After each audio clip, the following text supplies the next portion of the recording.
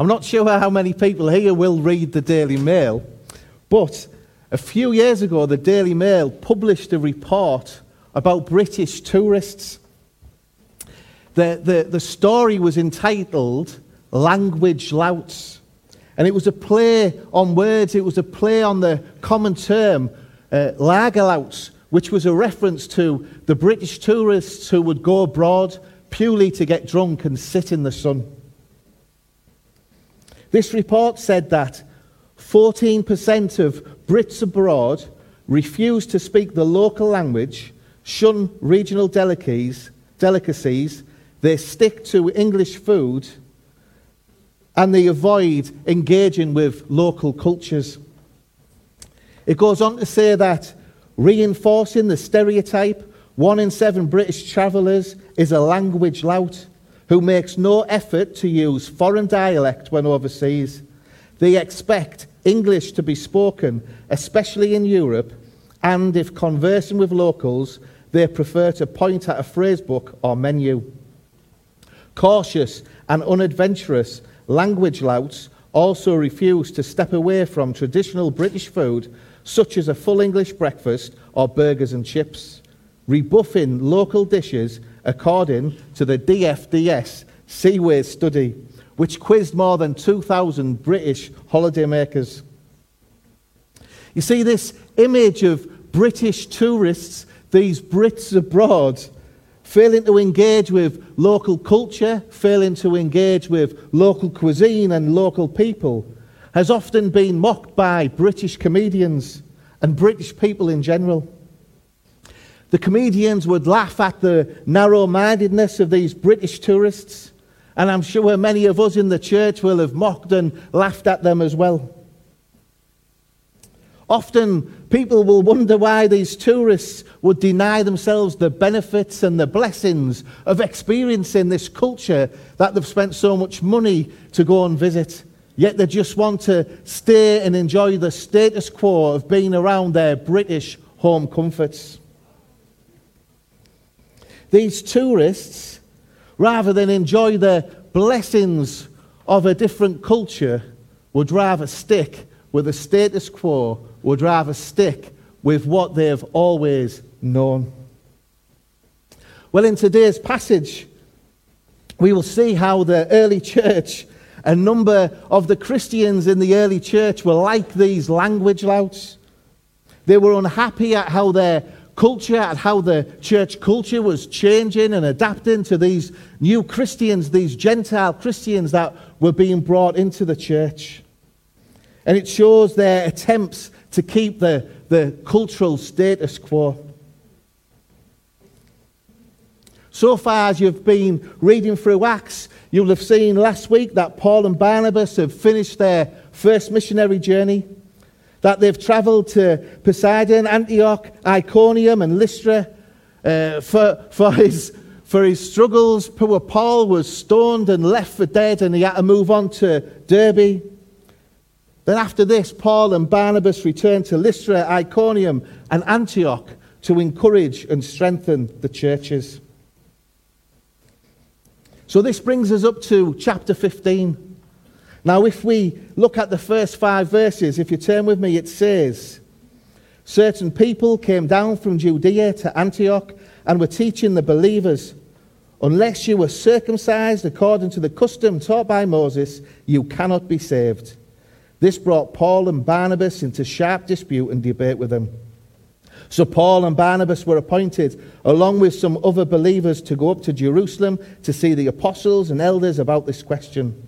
The church sent them on their way, and as they travelled through Phoenicia and Samaria, they told how the Gentiles had been converted. This news made all the believers very glad. When they came to Jerusalem, they were welcomed by the church and the apostles and elders, to whom they reported everything God had done through them. Then some of the believers who belonged to the party of the Pharisees stood up and said, the Gentiles must be circumcised and required to keep the law of Moses. So what we see in these first 5 verses is a group of Christians are not only unhappy with the status quo changing, but they've become heretical in their attempt to prevent it. They're demanding that the Christians in Antioch, the Gentiles, get circumcised. In other words, what they are saying to the church is, Jesus isn't enough. If you want to be saved, yes, you must trust in the cross, but you must also trust in circumcision and Jewish customs. What they are saying is that salvation comes from trusting in Jesus, plus also becoming a Jew. Paul and Barnabas understand that this is complete rubbish, and they want to put a stop to it. They call it out for what it is, the heresy. And in verse 2 we see a sharp argument between Paul, Barnabas, and those that were preaching this heresy. Paul and Barnabas were defending the gospel against false teaching, and they were defending their Christian Gentile brothers and sisters. They were defending them from being forced to adopt to the majority culture. Then on the way to the council, Paul and Barnabas meet up with some of the other churches. And the Christians in Phoenicia, Samaria heard about the obvious signs of salvation that was happening in Antioch, and they were rejoicing. These churches would have had both Gentile and Jewish Christians within them, showing that it wasn't every Jew that felt this way, but it was just a minority of Jews trying to keep the status quo. Yet when Paul and Barnabas shared the same story with the church in Jerusalem, the Jewish converts who belonged to the group of Pharisees, they were not impressed with this good news. They too disputed the grace that is present in the gospel. And they too were claiming that salvation comes through faith in Jesus plus works. The church that originally sent out Paul and Barnabas to preach the gospel was now saying that the gospel wasn't enough. They were saying that to know salvation like the Jews, you must in essence become like the Jews, which meant they must also follow the customs and the laws of the Jews. I have a friend who is a pastor, and he's a black man from London. He is black British, and he grew up listening to rap music, and his culture was heavily influenced from that rap culture. He would dress in a baseball cap and a hoodie and a big puffer jacket, and when he first went to church, he was welcomed and he was loved, and when he got saved, the church couldn't wait to get him up on the stage to share his testimony. Then after a while, after a few months of being a Christian, he was asked if he could hand out communion. And he was really excited at that. He was excited at the thought that he was progressing in his faith and was being trusted to hand out communion. But the week before he was due to do it, he was told, if you hand out communion, you must lose the cap and the puffer jacket. He was told that he needed to wear a suit, and that the way he was presenting himself that day wasn't suitable for handing out communion, and it gave him an impression that he was a second-class Christian. My friend was seen in a similar way to these Gentiles, an almost Christian, someone who believed in Jesus but still had a little bit of work to do.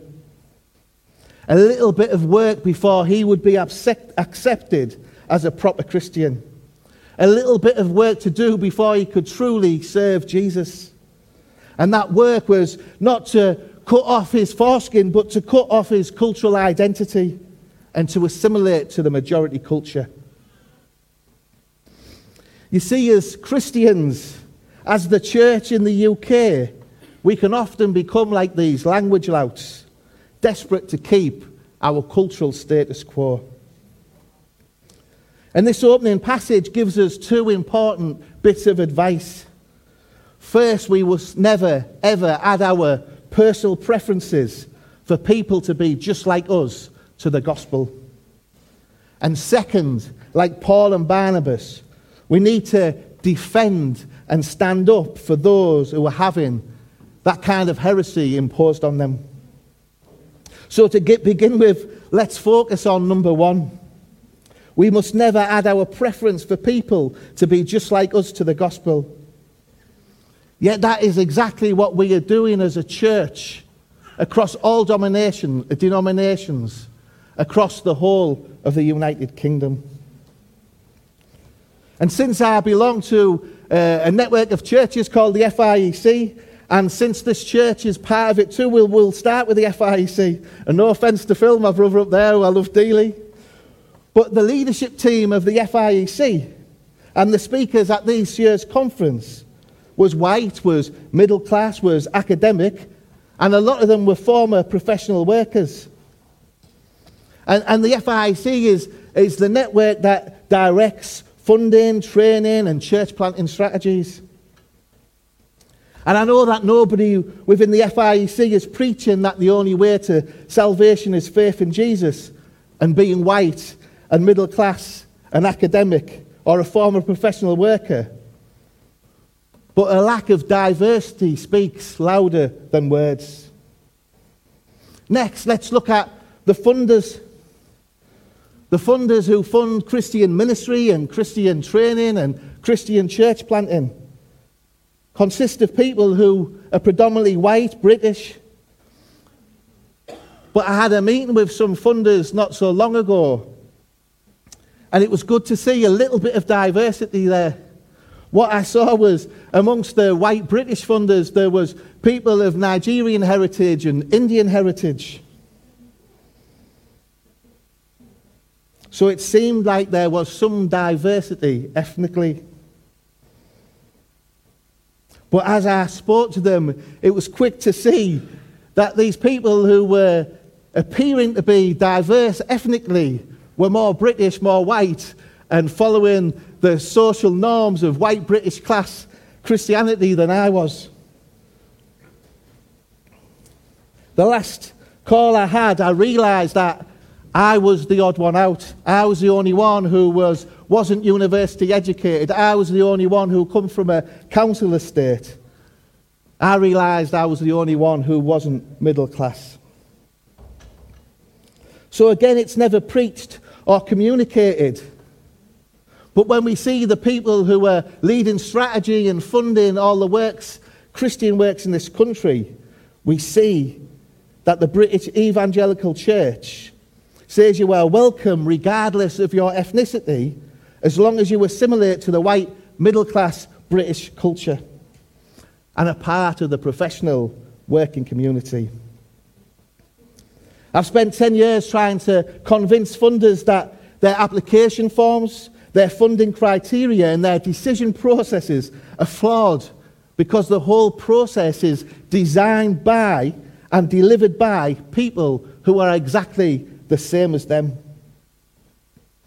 And it doesn't get any better when we look at the pulpits of the churches and right down to the pews. Where our churches are being planted is generally almost always middle class, academic. Many of our pastors are entering ministries after initially spending time in a professional role. They're university educated and middle class. But before you switch off because you think I'm having a dig at the middle class, please do not hear what I'm not saying. This isn't an attack on the middle class. I love the middle class. My kids are middle class. They're academic. My daughter is studying. I hope that she will take upon a professional role. And I praise the Lord for this. I praise the Lord for middle class pastors. In fact, I'm more middle class today than I am working class. I'm educated to postgraduate level. I own my own home and I'm an executive director for a Christian charity. I praise the Lord for churches and for church plants in middle class and affluent areas. I praise the Lord for the FIEC and I praise the Lord for the Christian funders that are supporting Medhurst Ministries. And I know that the middle class and the rich need the gospel just as much as the poor. My complaint isn't about the middle class. My complaint is that the poor and the working class are being treated in a similar way to how the Gentiles were being treated by the Judaizers in Antioch. And when I've given this comparison before, many people have been hurt and been insulted by what I've had to say. But if we can just shelve what I've just said, if there's any offence, just shelve that for a moment and try and put yourself in the shoes of the poor. Think about the poor who cannot find a church in their local area. They can't find a church in their local community because all the churches have shut. And there's no new ones being planted there because they're being planted in all the affluent areas. Put your feet in the shoes of the poor who have to travel to a middle-class community to find a church. Then once they get there, they don't see anybody like them. They don't see anybody like them in the pews, and they don't see anybody like them in the pulpit. And they're the odd one out. And then if they ever get invited to a conference, they see exactly the same at the conference, yet on a much bigger scale. And what do you think this communicates? Nothing's being said publicly, but what is being shown visibly communicates a lot. It communicates that Christianity is a middle-class religion and salvation is only available if you trust in Jesus, have a degree, a good job, and eat quinoa. That was a joke. I'm just showing off because I know how to say it now. I used to call it quinoa. That's how middle-class I've become. Yeah. But seriously, the UK church doesn't require you to cut off a foreskin or follow mosaic laws, but it often requires you to cut off your culture and follow the middle-class British social norms. But the good news is, the exciting news is, that what we're doing today, that me being here preaching to a culture that's so far removed from mine, is doing something to change that perception. This is why I'm excited to be here. We are seeing this church here in Northstowe and many churches across the country developing friendships and partnerships across cultures. Inviting me to preach is one way that we can change this perceived idea of Christianity only being for the middle class. Asking Josh and other pastors from around the country to come and preach in churches like mine is another way that we can change this perception. I'm grateful for this partnership because, like the Gentiles, we need people like Paul and Barnabas to defend the minorities, to stand up for them, and to reassure them that they don't have to assimilate and they don't have to have other people's cultures imposed on them. And we need you to do the same for us. Which brings us to point 2. We need to defend those who are having the preferences of the majority imposed on them. Not just for their benefit, not just for my benefit, not just for yours, but for the benefit of the whole church. So that we can enjoy the common grace of God that is displayed in every culture and every people group throughout the world. Paul in Ephesians 3 describes that how, even though God saves us and unites us, he never saved us to be uniformed. God saved us to be united to him and united to each other as a church, but never to be uniformed, never to be the same, but to be diverse. And that diversity, that reality of the multicultural church that displays God's multifaceted wisdom, causes the supernatural world to marvel.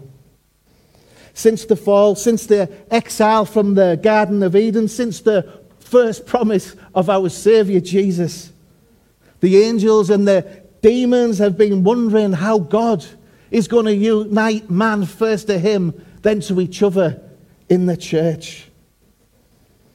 For centuries, the heavenly beings saw the plan of God being worked out. Yet during this time, man was becoming more divided from God and more divided from one another.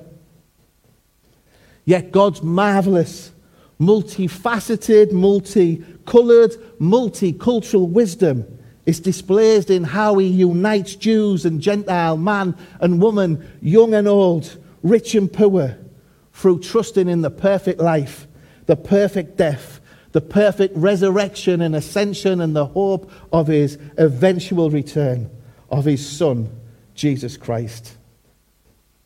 And now these heavenly beings are astounded at how the cross displays a perfect diversity by uniting every culture and every people group, first in their need for a Saviour, and second in their role as children of the living God and co-heirs with Christ.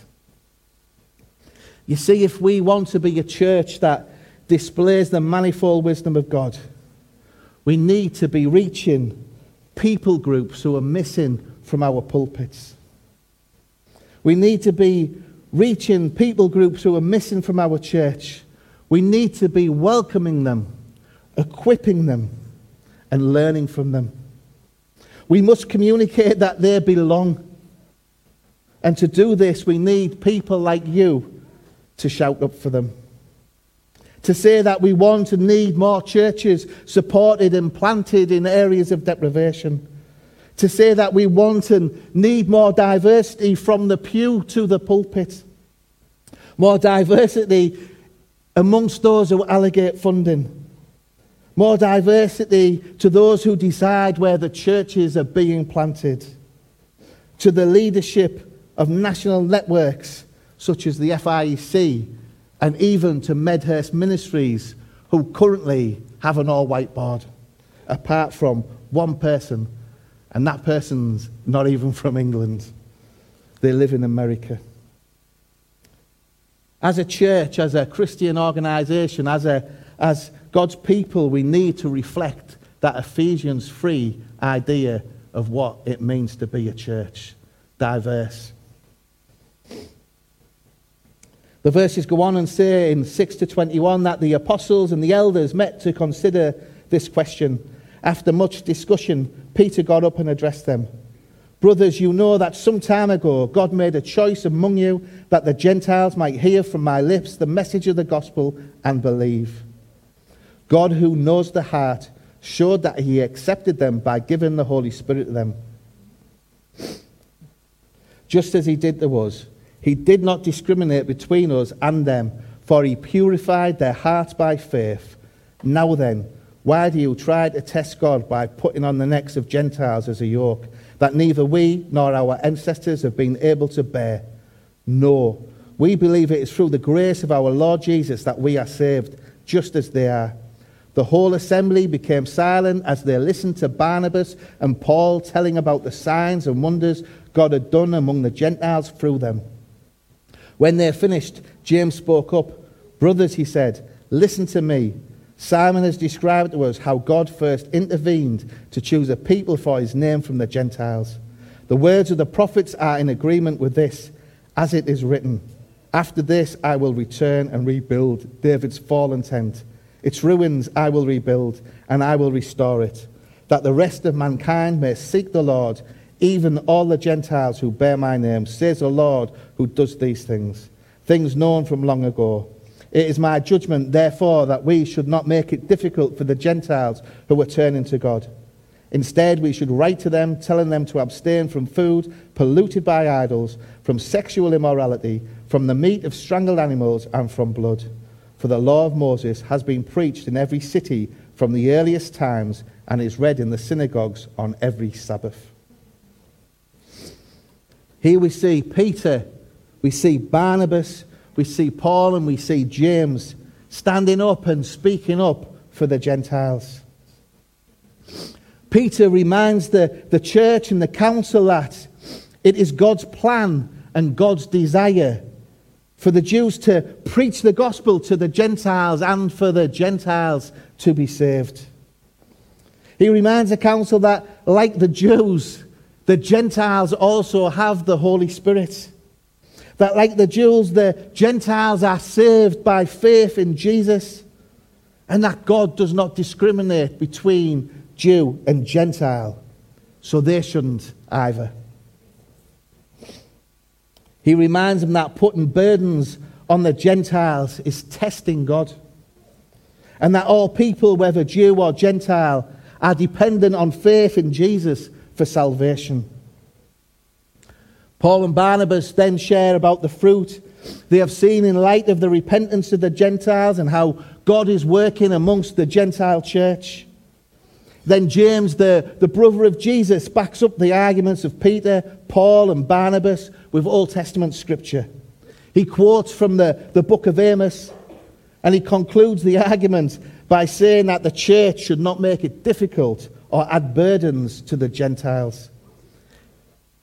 This should not make it difficult for the Gentiles to hear the gospel, to respond to the gospel, or to be part of the church. James calls for unity and diversity, and he asks the Jews to show grace, contextualization, and sensitivity, so that the Gentile Christians are made welcome in the church. Yet James doesn't stop there. James also makes it clear that unity and diversity is a two-way thing. And he highlights that the Gentile Christians have a responsibility and must also show the same consideration and love and sacrifice to the Jewish Christians. That the Gentiles must also look at their behavior and see where their behavior might be causing offense to the Jewish Christians, where their lifestyle might cause their Jewish brothers and sisters to stumble. And he asks them to back off from the practices that are associated with idolatry, pollution, and sexual immorality, such as being associated with the temple prostitutes. He doesn't say this because this will affect their salvation. He says this because he wants them to reflect the same love and grace that James is asking from the Jewish Christians. A love so that the Jewish and Gentile Christians can share a meal together without the Jewish Christians worrying about eating defiled food that might have been prepared by the Gentiles. You see, the request for abstaining from this food is a unity and diversity issue, not a salvation one. And it reminds me and it convicts me of when I first planted New Life Church. All the founding members were first-generation Christians, all of them working-class people off the local council estate. There was a lot of people attending who were unbelievers. Many had addictions. There was a few homeless, and there was quite a lot of ex and current offenders. Although the service was very familiar and similar to the majority of conservative evangelical church services in the country, apart from how I look and maybe how I preach my sermons, as they would have had a lot of applications and illustrations specific to life on a council estate. But other than that, the service reflected most Christian conservative evangelical services throughout the land. However, before and after the service, it was quite different. It was like a zoo. It was chaotic. It was loud. There was a lot of banter, a lot of people insulting each other for a joke who found it funny. And if you weren't from our culture, you probably would have found it very unnerving and very intimidating. Over the time, we had several middle-class people contact us who had heard about our ministry. They wanted to join us and were excited about what we were trying to do, so we invited them to come and try us out on a Sunday. Sadly, most of the people who turned up felt like outsiders. Many would never return. Many would be upset about my jokes about boffins, couscous and park runs. Others were intimidated by how loud and how brash the other members were. And my initial response to this was tough. Now they know how I feel when I go to a church. Yet God quickly started to convict me and show the sin in my own heart. I had been hurt by the church. I was challenging the lack of diversity amongst the UK churches. I was calling out the sin of the dominant church culture for marginalising people like me. I was preaching from Ephesians 3 and saying that things had to change if we truly wanted to reflect God's manifold wisdom.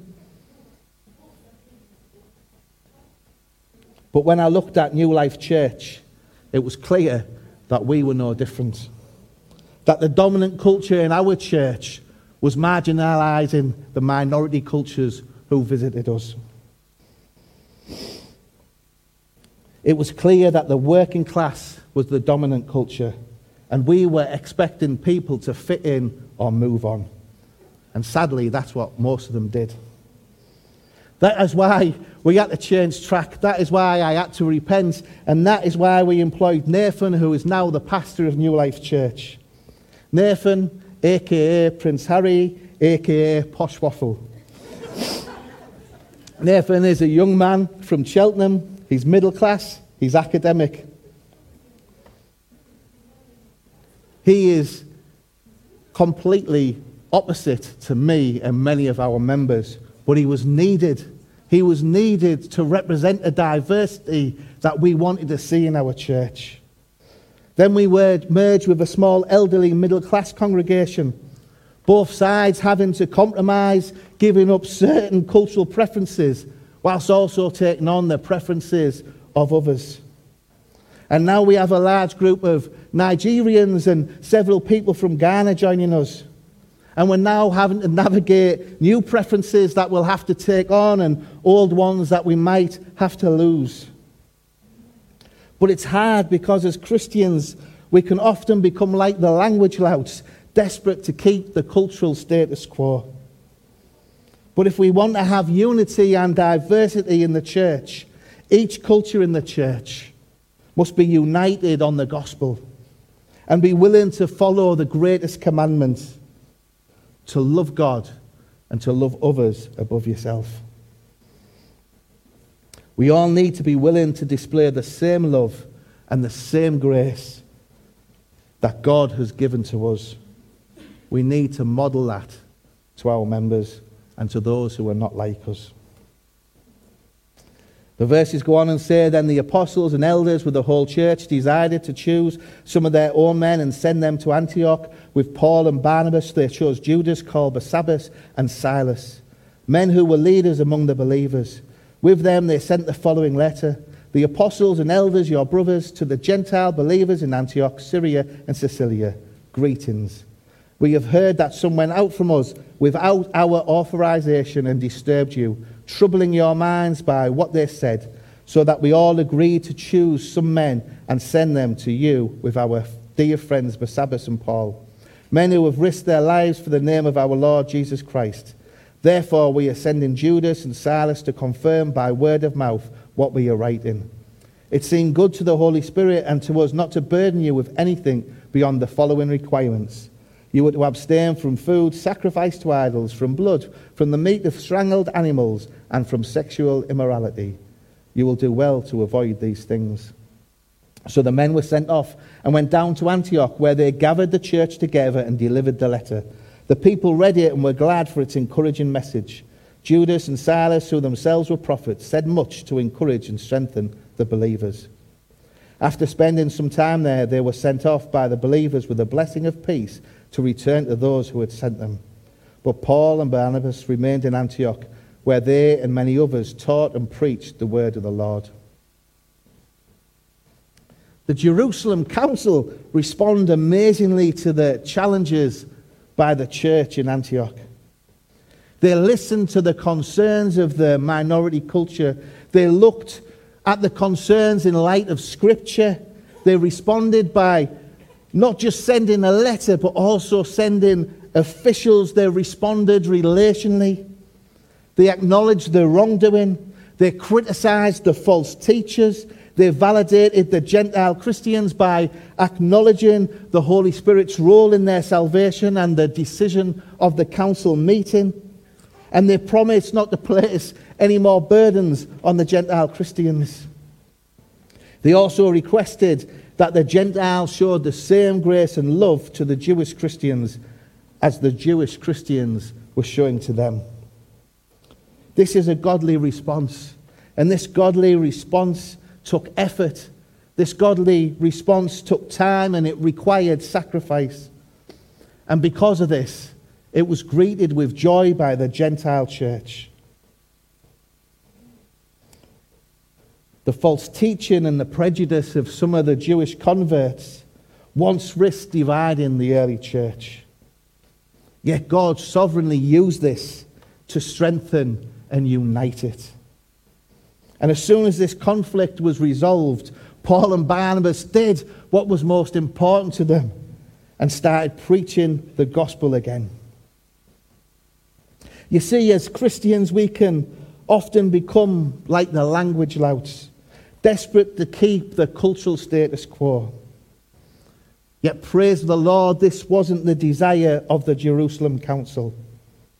They were desperate to see a church molded by God, by His Word and by His Spirit. A church that reflected the diversity not only of the culture of where the churches were planted, but it also reflected the diversity of the Trinity. A church that reveals the beauty of the gospel rather than the ignorance of it. And the question for us this morning is, as Christians, what are we desperate to see? Let's close in prayer. Father, we just come before you and we thank you that risk of division amongst the church led to unity, diversity, your church being strengthened and your gospel being preached. And we pray, Lord, that as we acknowledge the mistakes and problems within our church, Lord, that we won't ignore it, that we will respond like the Jerusalem Council, that we will face it head on, that we will challenge it with Scripture, that we will trust in the Holy Spirit, and that we will look for a church that is not molded by our cultural preferences, but by your Word, your Spirit, and our love for our Saviour. In His name we pray. Amen.